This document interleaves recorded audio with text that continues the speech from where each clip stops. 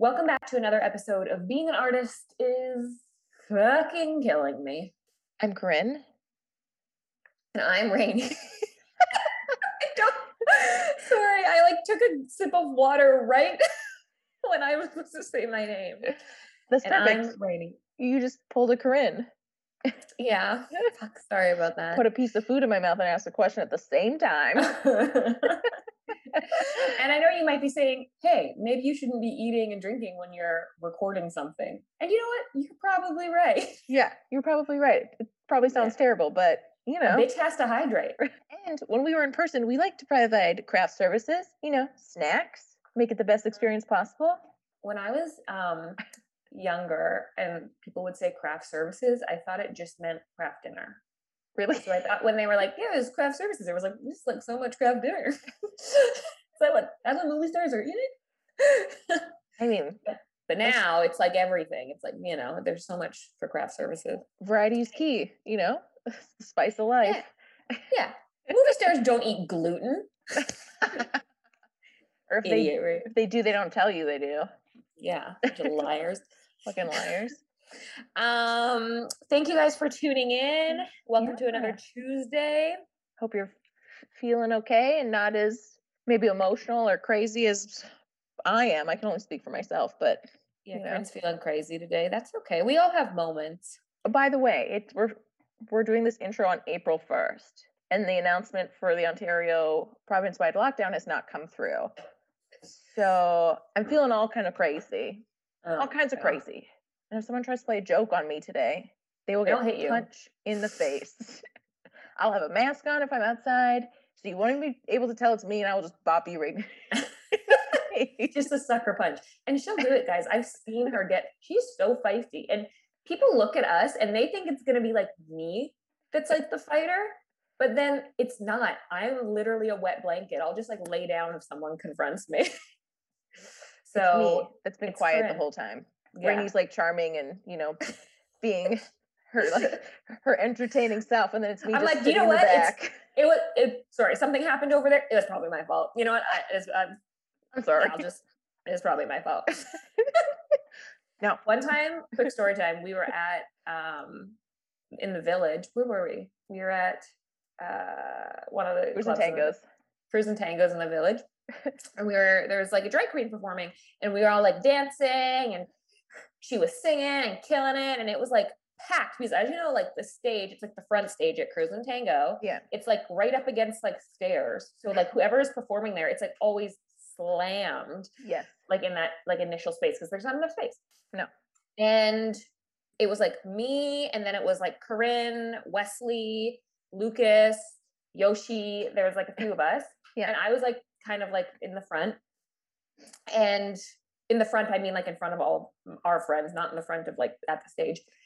And this girl just turns around and is just are we gonna have a problem? And I understand if I was dancing up against her, but it was packed, everybody was all over everybody. And she was are we gonna have a problem? And I just looked at her scared, and I went, huh? No? What? And Corinne came in, interjected herself, and was yeah, turn around. We are going to have a problem unless you turn around. And then placed herself between me and the girl and just looked at her so crazily. And that is that's a moment that sticks in my brain when people are how are you guys as people in social settings? And that's it. So anyway, just thought we needed a quick story time for the day. We all need a little pick-me-up, probably. Yeah. If you guys didn't know, Fringe Lottery happened on Wednesday last week. Yes. So they did two choices. They did the kids stage, and then they did the on-demand, because as we all know, Fringe has decided to go digital. Yes. And we've kind of voiced our opinions about that. About how, what we think, and you can go back and listen to past episodes if you want to hear what we think about it. Yep. But not that the digital part is different.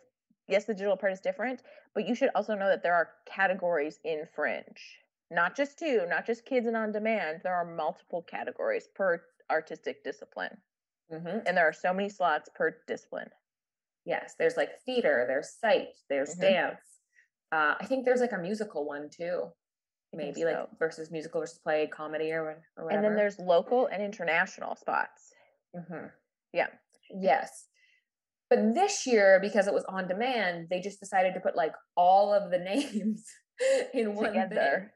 And even though they did a phase one and a phase two, Hmm. which they do, so they put all the names of people who have been, I thought it was underrepresented. So disability, Black, Indigenous, POC. I thought there was a few categories that went in that first phase, but Corinne, you're saying it's Just like BIPOC. it's BIPOC. Yeah. And then they would pick, I think, about 10 to 15 names out of there, and then they'd enter all the other names in. 50% of 50% all the slots. of all the slots. Yeah. And then they'd enter the other people who applied for the lottery in. Yeah. That's great. I'm so happy that Fringe is doing that. They're taking the initiative. That's amazing. Yep. Where I find an issue is that they didn't split up genres this year. Yep. They just put everybody in one category called on demand. Yep. So what ended up happening is I think two dance pieces got picked. Yep. One, we know, Nostos Collective got picked, Krista Nui, which I'm so thankful. If anybody deserved that slot right now, it's her. She's been making some amazing work. Go check out her Instagram. It's fabulous. And then there was another one that I'm not familiar with the work. I think it was Terrell Dance Projects. I'm looking for it right now. I cannot. Yeah. I'm looking at the list now, and I mean, I feel like it's not organized in the greatest way, but yeah. So they have Digital Kids Fest on demand. 50% of the on demand slots went to BIPOC artists, but they didn't separate disciplines after that. And one, maybe two dance projects got in, and two got in from the year before. So out of this list of 50? Yeah. I mean, like, once again, I think, like, I'm just going to reiterate what we've been saying. Like, Fringe has been disappointing me with how they're supposed to be like pushing the envelope. They're supposed to be like allowing more opportunity for all types of different art, all types of different work, all types of different people. And I know we talked about how they kind of disappointed me that they were doing digital because it felt like there was an opportunity for them to just go out of their comfort zone and do like site specific works and find people that way. They could have done site specific and on demand. Yeah. It just felt like there was an opportunity for them to like really push the boundary and create like a real sense of like artistic community in Toronto. Like this pandemic has created like a clean slate. We get like to make the rules right now, and it just doesn't feel like they're doing that.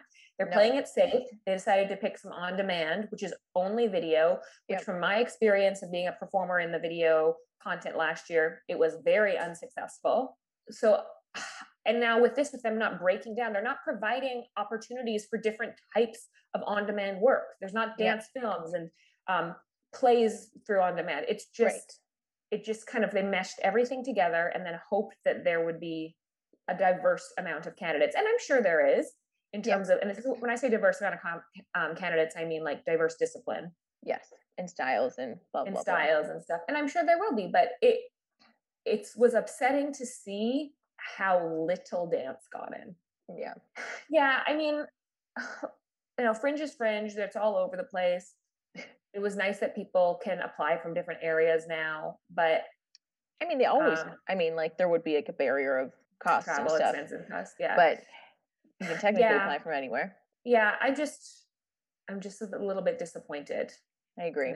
In how they've gone about it. Also, they had a year to prepare, Yeah. Like they like gave the option. I thought that they like pivoted / adapted really well in that first to go, but then I like expect more from them now. Now it just feels like they're like falling back onto something that they did before, Yeah, like what is the word, like what does fringe mean? What does it mean to be fringe? Right? I don't know if it's this. No, it doesn't feel like this right now. No. Really. Boo. But and we're not just saying this because we didn't get in. Like I said, when I heard them say Krista Nui, I was so excited because she's been making some like really cool digital work and like presenting it through her Instagram platform. And I think we like, again, I've talked about this before about how like there's people that just like were doing the work kind of like that in this like way through the digital experience before, like Amanda Pie Yep. and Krista as well now as well. She's just doing it in a really interesting way, and she's like adapted really well to it. Mhm. So I'm very excited for her, and like whatever she puts out will be fabulous. Totally. Yeah. Totally. Speaking of fabulous, you should check out our Patreon. Yes. You Friends, guys.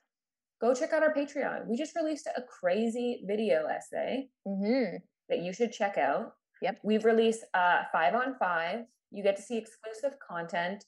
And again, this podcast, it takes time. Yeah. And it takes like, it's not like we're just like sitting here with our webcams on, ready to talking to each other. Like, we have mics, we have websites, we have, hosting sites that we need to pay for. And we do that all with the help of our lovely supporters.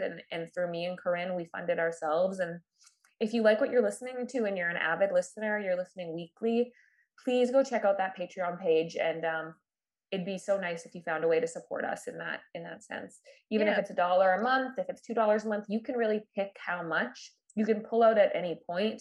Yes. And if you can't support us in that way, please share, please tell your friends, please, leave us a review. There are other ways to support besides Patreon, but we're really pushing our Patreon right now because, we're trying to up the ante every year. And without this support through Patreon, it's hard for us to do that. Totally. And Patreon is its own community. It's not just like you're putting money into this platform to get things back. There's ways to interact with people. There's ways to connect with us there. There's communication, and it really all goes back into the podcast. So yeah, exactly. This week we have the lovely, talented, charismatic, bubbly Luke Reese. Luke Reese. We were so excited to finally sit down with him. Man, I made the joke in the show, I think, or in the interview, I think, but like we've been trying to get him on for no joke a year. Yeah. Yeah. And with the pandemic and schedules and, it's just been everybody's. Yeah. But he is amazing, and he's in a very different spot this time than he was last year, which was also a very interesting conversation. Yeah. So please take a listen. Let us know if you're listening. And here we go. Luke, thanks for being with us today. Thanks so nice for having me. Happy Friday. Yeah. So your art expertise and your talents kind of run across a very like long field of disciplines in the art world. But I would say one that you're most well known for is your poetry and your slam poetry. And I'm just really interested in that right off the bat, because it's always interesting to me how people get into their passion, like what they're passionate about. So how did you get into slam poetry? Because for some disciplines, it's easy to just take a class when you're younger, but I imagine that wasn't the case with slam poetry. Yeah, there were no classes. Could you imagine? I mean, I know. Well, there are now, and I do them. Like that's it's funny because I teach the classes for schools and students now that I didn't have. I always liked poetry. I was always a writer when I was younger.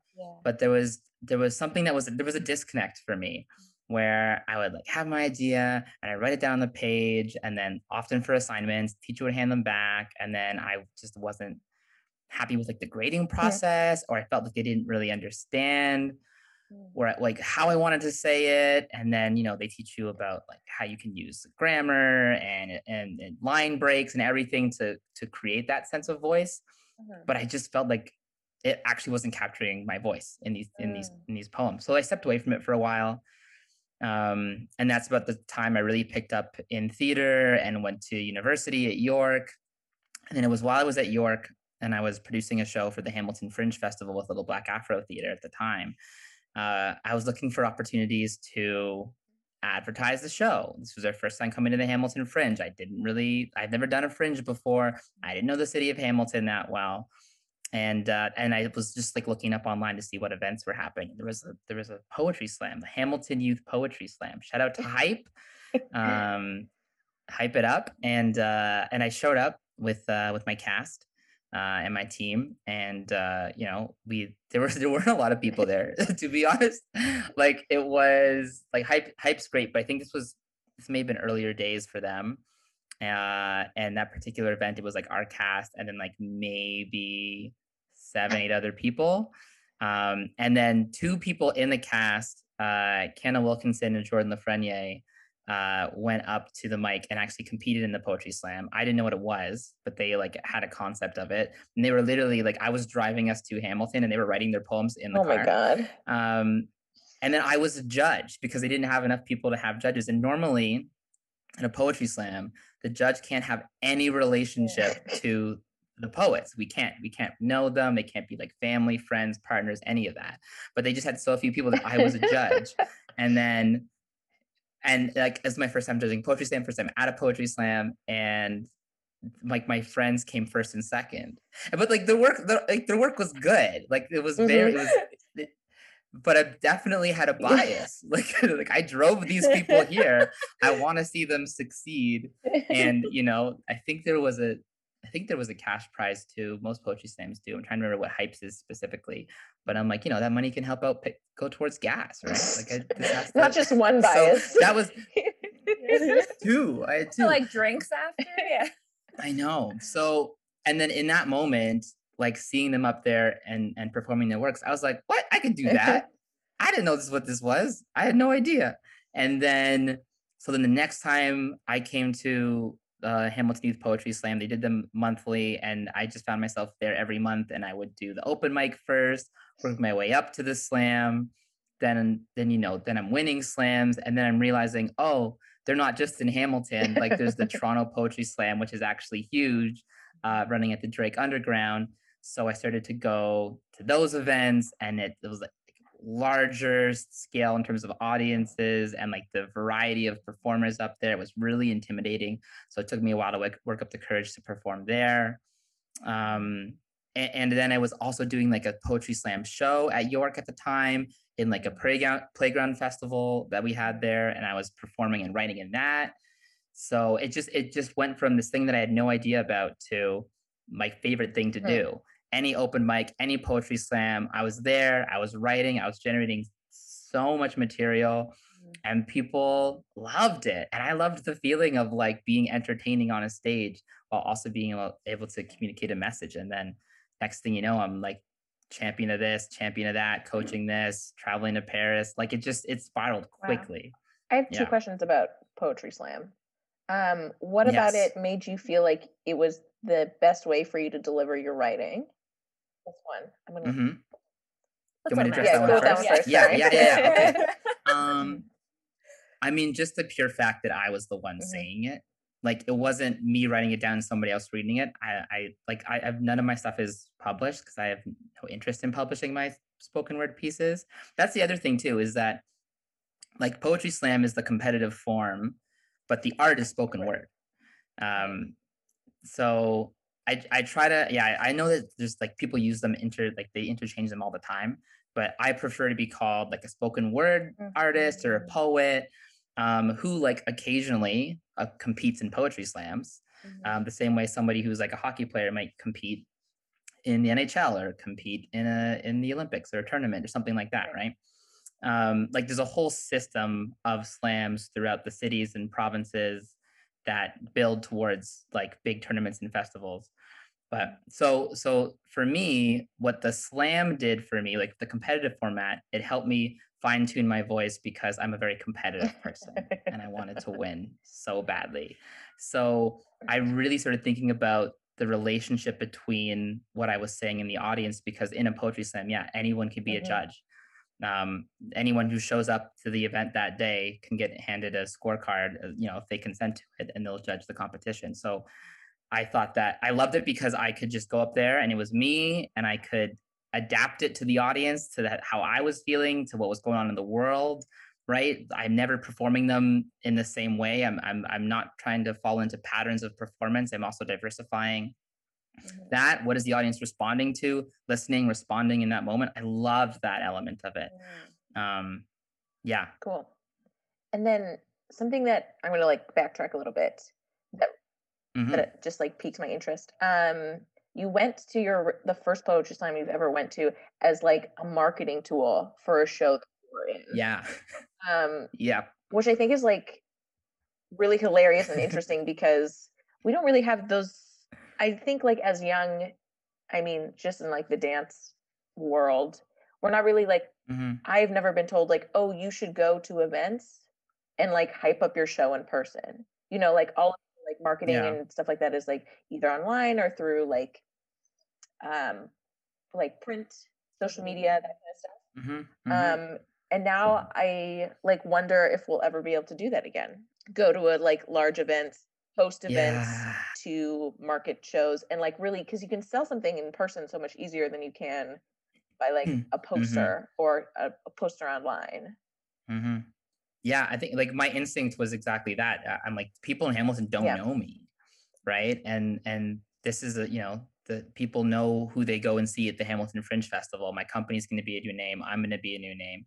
So I knew I had to be out in the community as much as hmm, possible to be like, hey, this is who I am. And yeah, if you like somebody, you go and see their totally. show also. Hmm. So, and I think how we do that now is it's a lot of digital messages, but like the personal invites are the ones that I respond to the most Mm, and that I value, right? hmm. So like Ali Joy Richardson is so good at it. I don't know if you know Ali. I She's don't think so. a director, writer, theater human, arts human, just great human. Uh, and like I just remembered every time she had a show, I received like a personalized invite, and it wasn't just like they Copy and like paste. Ali changed Yeah, the yeah. name. Yeah, So many of those. and then takes the time to thank you Mm, afterwards, and just like the amount of care mhm, and the amount of time that takes, like I value that and I respect mhm. that, and I will go and see your show, right? Like I know it took me a while to get here, but like y'all kept reaching out, right? You kept being like, let's make this work, and I got a lot of respect for that. Totally. Right. I mean, that's so much about Devin too, our junior Yeah, producer. shout out to Devin. Thank you, Yeah. Devin, As much as for we all want to take credit for responding to all the emails for scheduling, that's 100% Devin. yeah. Thank you, Devin. Amazing. Speaking of kind of like producers, I mean, it's so interesting because when we first wanted to have you on, you you weren't really in the position that you are now, right? So you're the Nope. no, you were. Definitely not. So were you working for Soul pepper. um uh, you're working for Soul right now, but you were Yeah. working for Obsidian. Obsidian, yeah. Obsidian. Okay, I didn't want to Yeah, mispronounce it. Sorry. yeah. You're working for Obsidian, but now you're an associate artistic director for Soul Pepper. Is that correct? Yeah, that is correct. Wow, what a journey, eh? What a journey. It's still when I'm introduced that way, it doesn't feel real yet, to be honest. And I just got off of like the call I was on before this was me running the Friday company meeting with the entire staff of Soul Pepper, and Mm, it's my first time getting to run that, and it was a lot of fun, and I feel comfortable in it too. That's the thing, is that I think why it hasn't really hit me is because of how comfortable I feel in the Mm, position.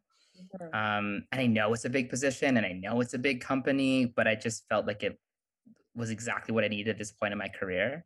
Yes. So I have no problem taking this space and using it for that's good. Right. good.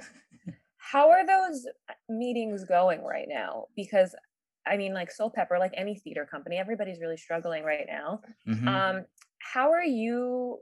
How is Soul Pepper? And I mean, answer this from your position as well. I know Soul Pepper is like many individuals. Yeah. But like, how are you personally walking into a new role in this pandemic and stepping into kind of like a pivoting area? Sorry, and stepping Don't say into the I like pivot I word. know. Don't say know. the pivot. um you're stepping into a position that Hmm. is a new position for you, but it's also probably like it's taking on a new role within that company. Yeah. Well, Wayne, the AD there, and mentor and Yeah. friend and colleague, like she kept like in conversations we had before that there was this position. It was clear that she was kind of alone in the artistic department. Like there wasn't an artistic department. It was waning. Right. Mhm. And now I'm that support from her. We have Matthew McKenzie, who's the Bailey Fellow with us part time as well, who's some artistic support. And now when he's got a team, so I think that's the biggest thing. Mhm. Coming into an organization like this where I can't meet the people hurts me. That's Mm. what, like, we have these weekly meetings on Yes. Fridays and we're in breakout rooms and we're talking, and that has been so helpful and so key to just Mhm. getting to know the faces. Mhm. But what I'm craving right now is to be able to be in the building, in the offices, walking around, saying hello to people, like, Mhm. and also just getting a better sense of how they work, what their job is, what their role is, how they see that, how that functions within the company.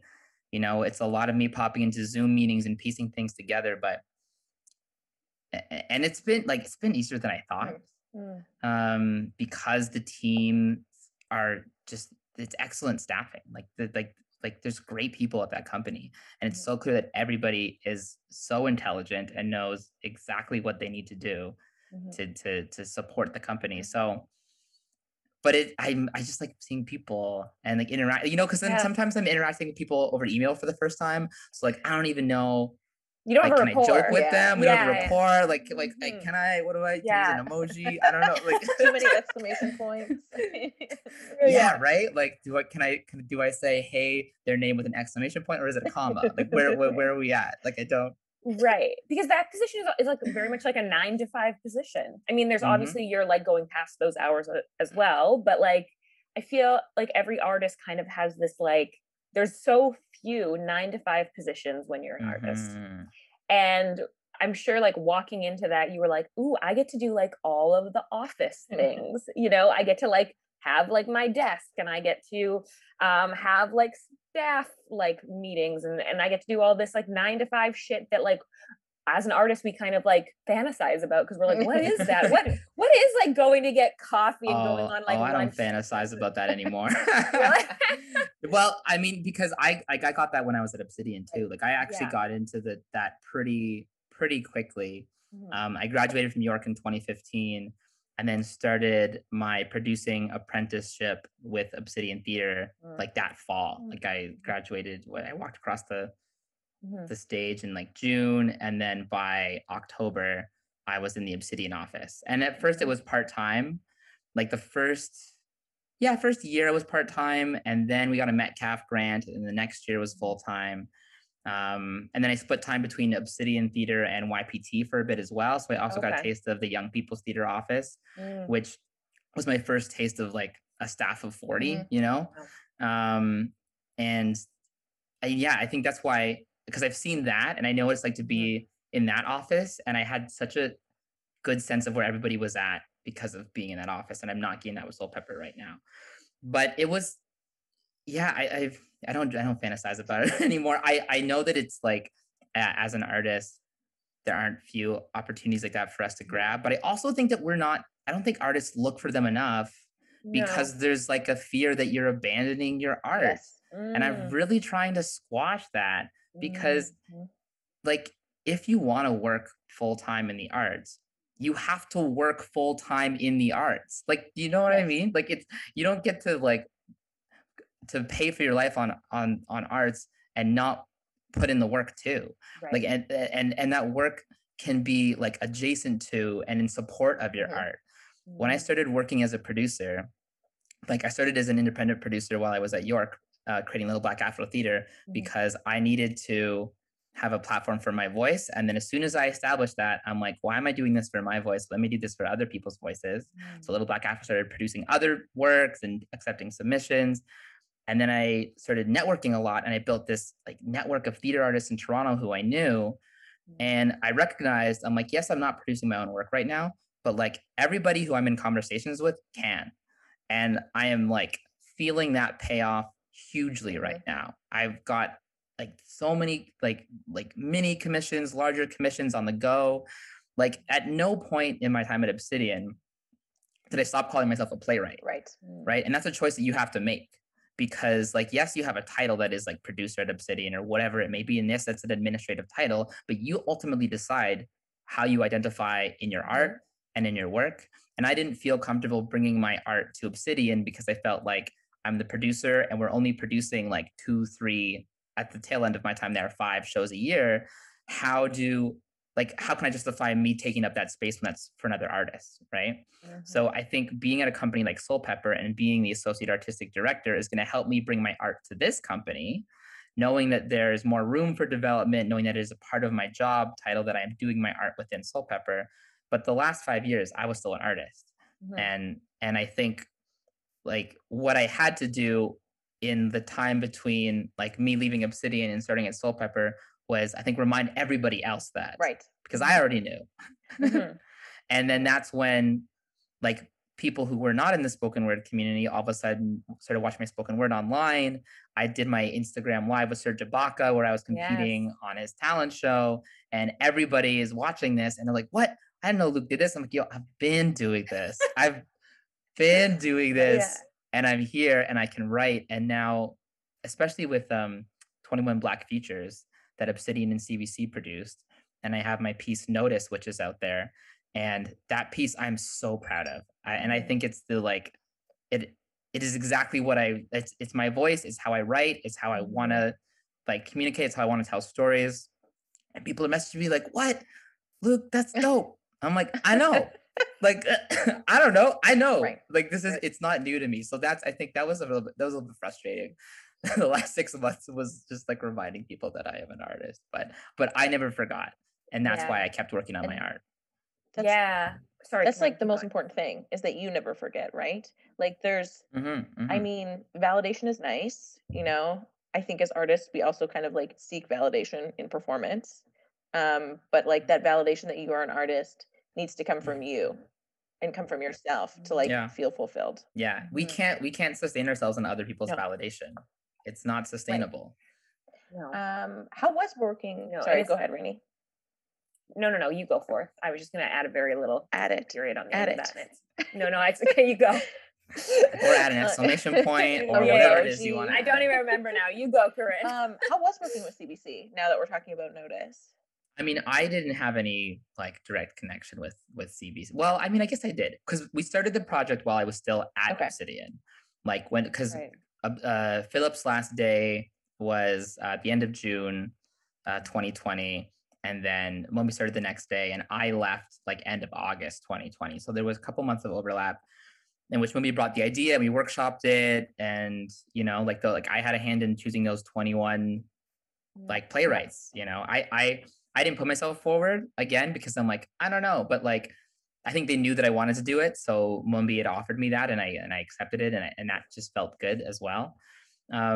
So like I was a part of I think one of the early meetings with CBC, or like the documentation we were sending CBC to pitch this to them, because we knew that it was going to be digital. And if we want to do it digital, we want to have good quality. And we had a relationship with Amanda Paris there. But then when things really picked up, I was already gone, and then I just had to write my piece. And it was just me workshopping it with Maika Payne, the dramaturg there, with my director Ngozi Paul, Lisa Berry, who ended up had a brilliant performance in the piece. Amazing. Like, stunningly, like, oh my gosh. And it was a great team. Like myself and Ngozi and Lisa really tackled that text together by the end of it. And the support from everyone at Obsidian was great in the writing process. Cool. So I have like one more question about Notice. It has this like the story has like this interesting mix of reality because it's talking about the moment that we're in now, but like it's also futuristic in the same. Why was that like your mode of storytelling for this piece? Yeah, it was interesting. So all of the playwrights had the question, like, what is the future of Blackness, or like what can that be? And I think everybody tackled it in different ways. I think some people, to be honest, didn't respond to the prompt, maybe, but the pieces are still really exciting. And it also, like, for me, it came from a place like an honest feeling that I've had now. So I started from that feeling and started to think of, well, what is the future that I want to see that can address that? And whose perspective do I want to see it through? Right. And the first draft of the piece was like a dialogue, and it was like purely set in the future with the character Crystal having a conversation with some of the board chairs at the NBA and like working through that.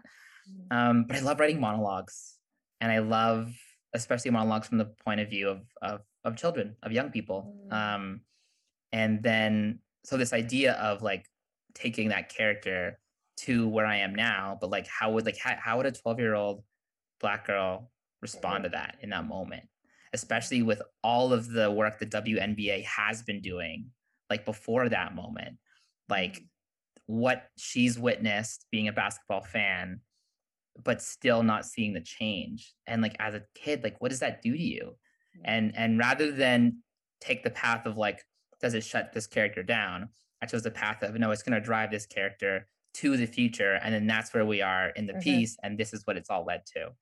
But I love writing monologues.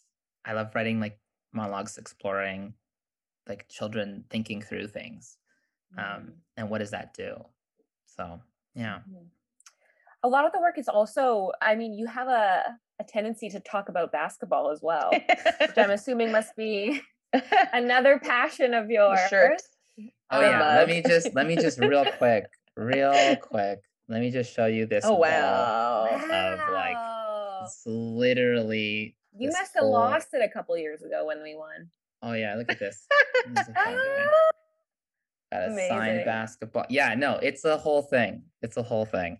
Wow. Oh gosh. Yeah, I had to show you though. I Yeah. had to. I mean, you did like you said, the talent show with Serge Ibaka. You did that piece about DeMar DeRozan. Yes. And the Drake songs. You've done a few like really fun basketball related, very Toronto related pieces. And there's another one coming out, eh? There's a radio play with Factory Theater called The Toronto Pigeons. And it's the night the Raptors won the championship from the perspective of pigeons who speak in spoken bird. Beautiful. Yeah. Marcel Stewart directed it. Wow. Britta Bador and Trevin Kennedy are in it. As long as myself, I'm performing in it too, which is fun. So that comes out sometime in April. I think the end of April. That's so clever.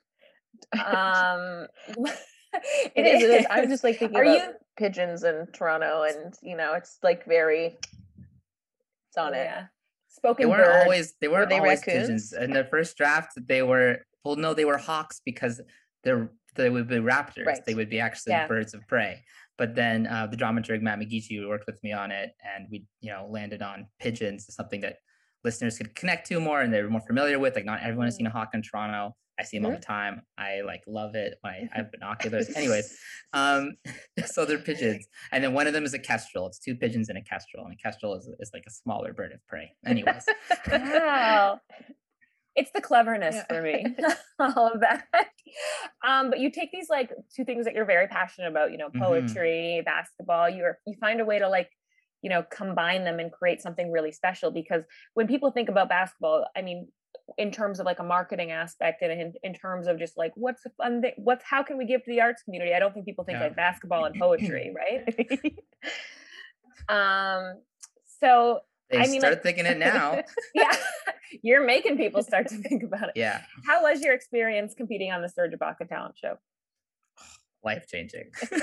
Like, it was so much. I think like when my aunt first sent me the posting that this was going to be happening. Yeah. And got to shout out Aunt Jack on this podcast because I know that she'll listen to it too. So cute. And I was like, what is Serge Ibaka doing? Like Instagram live talent show? That seems strange. And you could just submit a video. You could just DM the like production company and get on board. And I was like, that seems too easy. Like that's really? But the thing was, because he wasn't posting it from his main account, it was coming from the production company's account. So not everybody was seeing it. So I'm like, I send them a YouTube link to one of my pieces, and I'm like, this is my talent. I'd love to be a part of it. And then response was like a thumbs up emoji. And noted. And then they were putting out information that said, if you received a thumbs up emoji, it means you're gonna get a time, and we'll let you know when that time is. And so I'm like watching the first 2 rounds, and I haven't received a time yet. And I know that they're like, they didn't decide when they were gonna cap it. So I was worried that I wasn't going to be able to perform. And I was like getting my hopes up, and I'm literally like, I'm watching them, I'm taking notes of like who's going, because eventually you have to like compete against them. I'm trying to figure out what's working, what's not working, what is Serge looking Mm. for, what is he responding negatively to, Wow. what are the questions he's asking, so I have those ready, because you only have a certain amount of time. Like I was prepared. I'm like, if I do this, I'm not gonna fuck it up. Oh wait, I can swear. Can I Yeah. swear on this? It's in Yeah, the yeah, it's title. in I the mean, title, it is. yeah. You could. It's in the. Oh yeah, it's in the title. People Yeah, of ask course. that all the time, and I'm like, I, "Yeah, it's fine." I think it's because I do a lot of work with education too, and I'm always just mindful of that. So when I say the word, I'm like, ooh. It's okay. So I messaged the guy, and I'm like, am I gonna be getting a time? Like, is this still happening? And he's like, yeah, don't worry, don't worry. I was like, okay. And then I finally get my date, and then I like create graphics, and I like sending to people, and I'm like, everybody watch. And I like have this set up in my room. I'm getting like, that's why like I bought a mic. That's why not a mic before this one, but I bought a mic. I had like lightings. I need to do this right. And I just like, I feel like I just blacked out when I actually performed the first time. Like I don't really remember it, but I've watched the video so many times. And he was smiling and he enjoyed it, and he like invites me to the next round, and I got off the call, and my partner was there, my roommate's partner, who we were bubbled together. We're like watching in the living room, and I was in my room. And I came out of my room, and it was just like celebration and joy. And I was like, I just did that with Serge Ibaka. I can't. And then so there was the first round, second round, third round. I think the first round may have been my strongest performance. Second round, I think I was more nervous because like I'd proven that I could do it, and I was like, uh-oh. So I don't know. It wasn't very clear when I was speaking. And then the third round, I thought I did a wonderful job. And then it came down to Danny fucking Green, who, was on the team and helped us win a championship. But Danny Green had to choose between me and this other guy who like kind of produced a beat but swore. And here's the swearing thing. Serge Ibaka said, do not swear. He made it very clear because kids are watching it. Kids are watching, and he's like, I want it to be a family show. Do not swear. And he was like railing on people who swore. So this guy swore. He like wasn't prepared, and I was like, "Oh, this is gonna be. I got this easily. Danny Green's gonna choose me." I even referenced the Danny Green game winner shot in my piece, and then fucking Danny Green. Fucking Danny Green, man. I guess Serge didn't talk him through like what he was looking for. I think if Serge had to choose, he would have chosen me 100%. Like I'm still confident in that. But fucking Danny Green says that because this guy like rapped and then also produced a beat, that he had like more skill sets than me.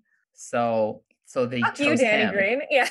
I'm like, I'm writing an original spoken word piece for each round, and like referencing the judges. And I am a producer. I produce shit. I just didn't bring that to the table. Anyways, I'm not over it. Fucking pissed. But every time Danny Green has a bad game, I'm really happy about it. You're like, karma. Yeah, like, suck it, Danny.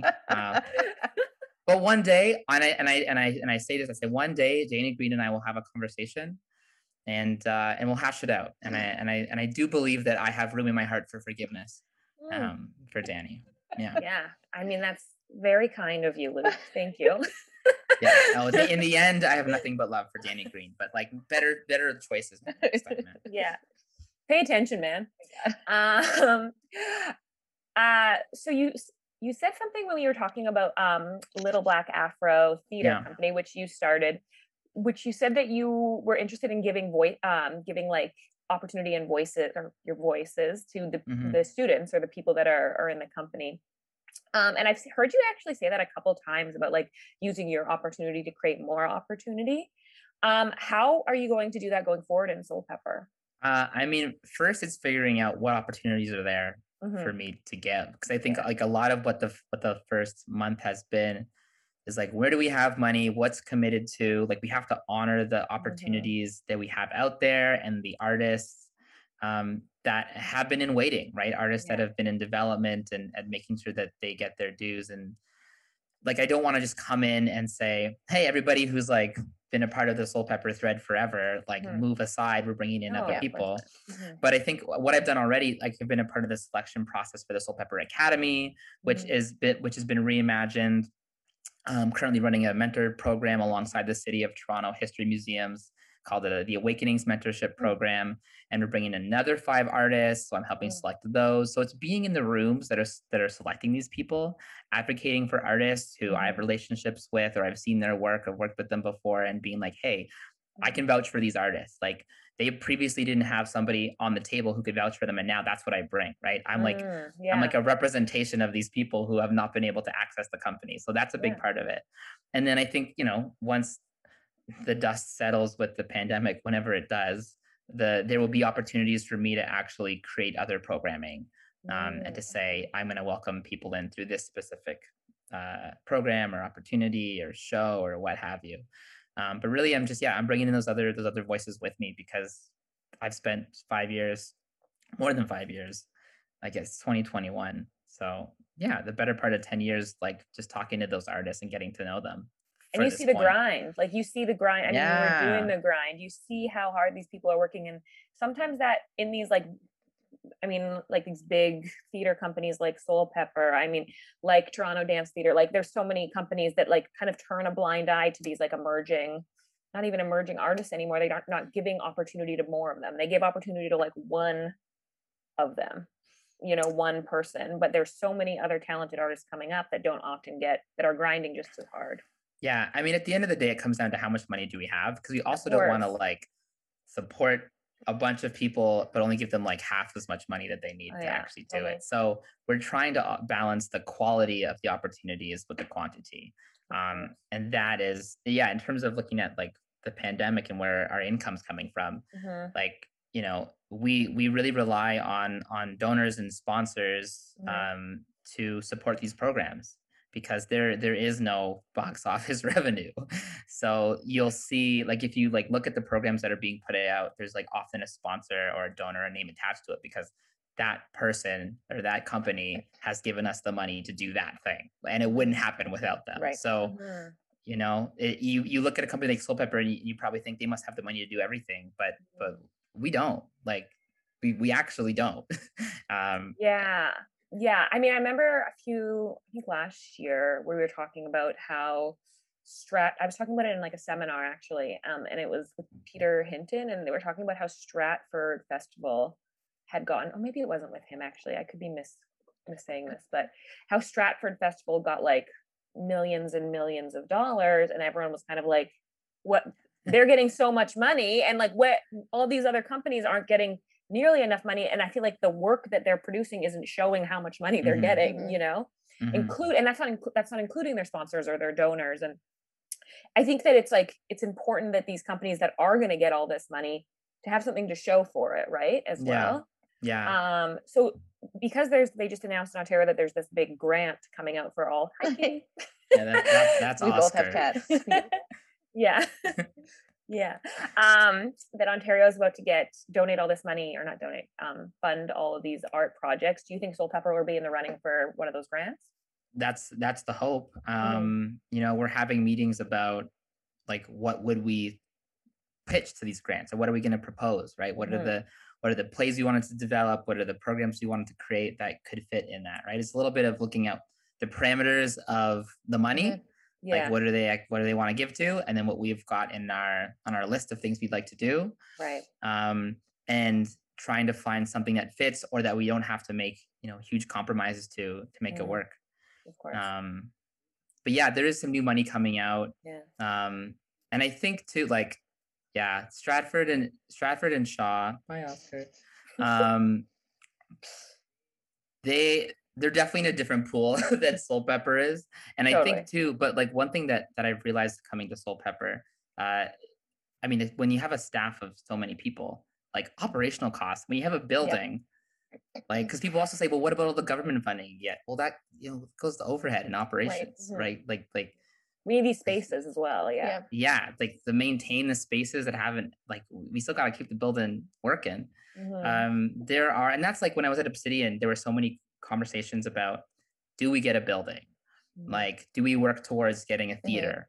And there are things that have been things in the works for years and years and years, but that one question we always have is like, are we going to get lost in the maintenance of the building and the programming mhm. of the building, that we won't actually be able to do the work that we want to do? Right.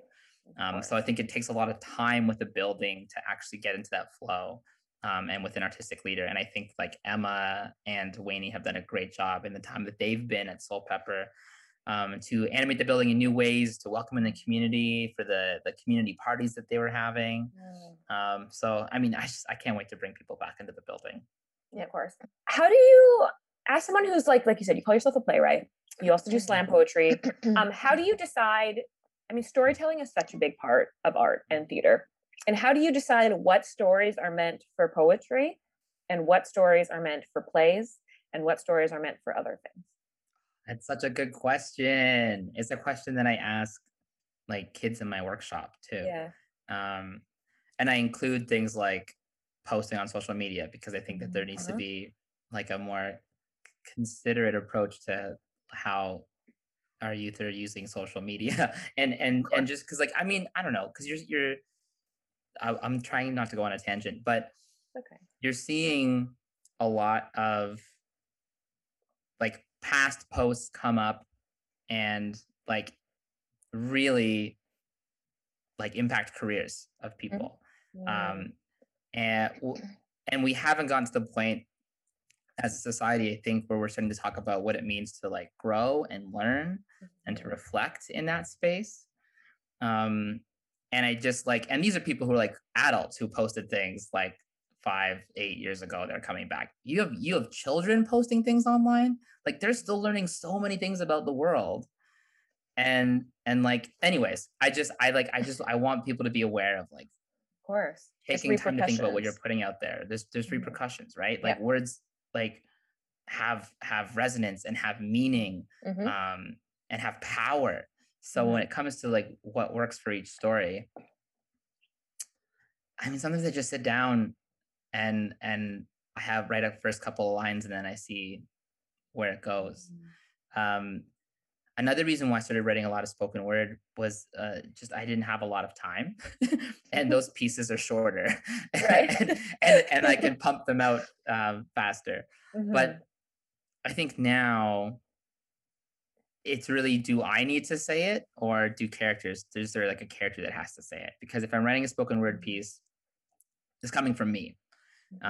Typically, occasionally it's coming from characters, but like 90% of the time, if I'm writing a spoken word piece, is coming from me.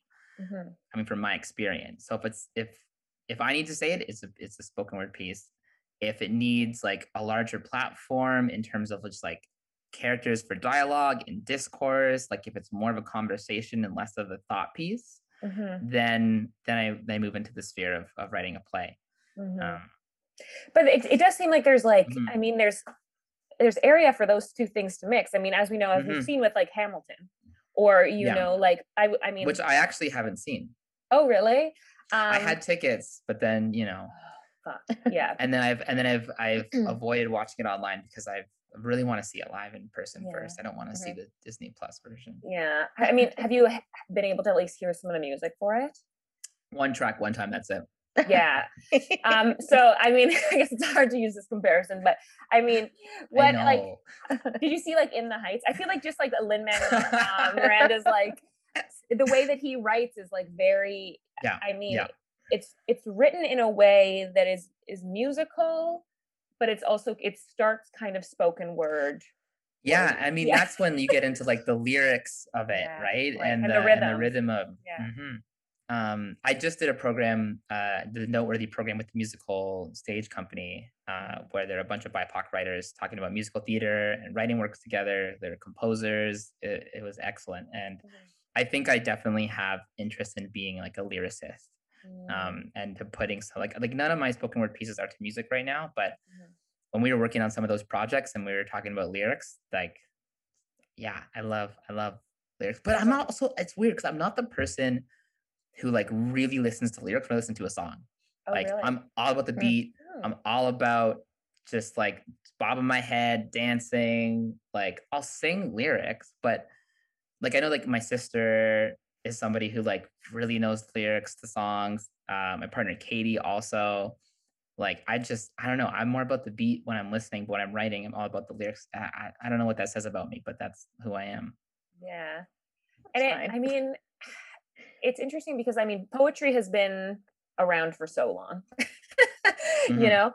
And it I mean, we've talked about this with other poets that we've had on about how like the emergence of like written like books of poetry with like Rupi mhm, Kaur and all these other mhm, poets, and now you're seeing all these people kind of flock to poetry again because what we saw at the inaugural yep, inauguration yeah, day, and Amanda Gorman, mhm. yeah, Amanda Gorman. Mhm. Yeah. But it must be interesting for you and for the spoken word community who've just been there the whole It's time. really, like Because also remember I yeah, remember being in high school and watching like Sarah Kay and Phil Kay, who mhm, are spoken word people who, like, when I think of spoken word people, I always would kind of think about them because they were so, I would just like sit and watch their YouTube clips all the time. yeah. People who knew, like, there was, like, Mhm, button poetry, so many YouTube channels have been there for a while, and every now and then, like, mhm, a piece goes viral, like, mainstream. But mhm, I think we also saw like Brandon Leak won America's yeah, Got Talent, mhm, mhm. and then with Amanda Corman, and then it's just like people messaging me being like, "Hey, did you see this? There's a Yeah. spoken word artist in this thing." I'm like, "Yeah, I know." Like, I crossed paths Yes. with Brandon at a competition in the States once. Like, like these are people that are. Yeah.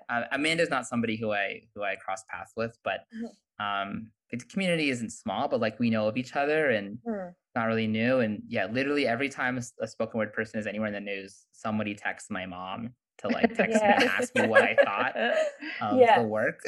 Yeah. um, so I think there's like a couple people, or there's like a segment of the community that's kind of like, we've been here, Yeah. and then there's people who are like, finally, Mhm. Right. like now look at my stuff too. So I'm trying to find a balance.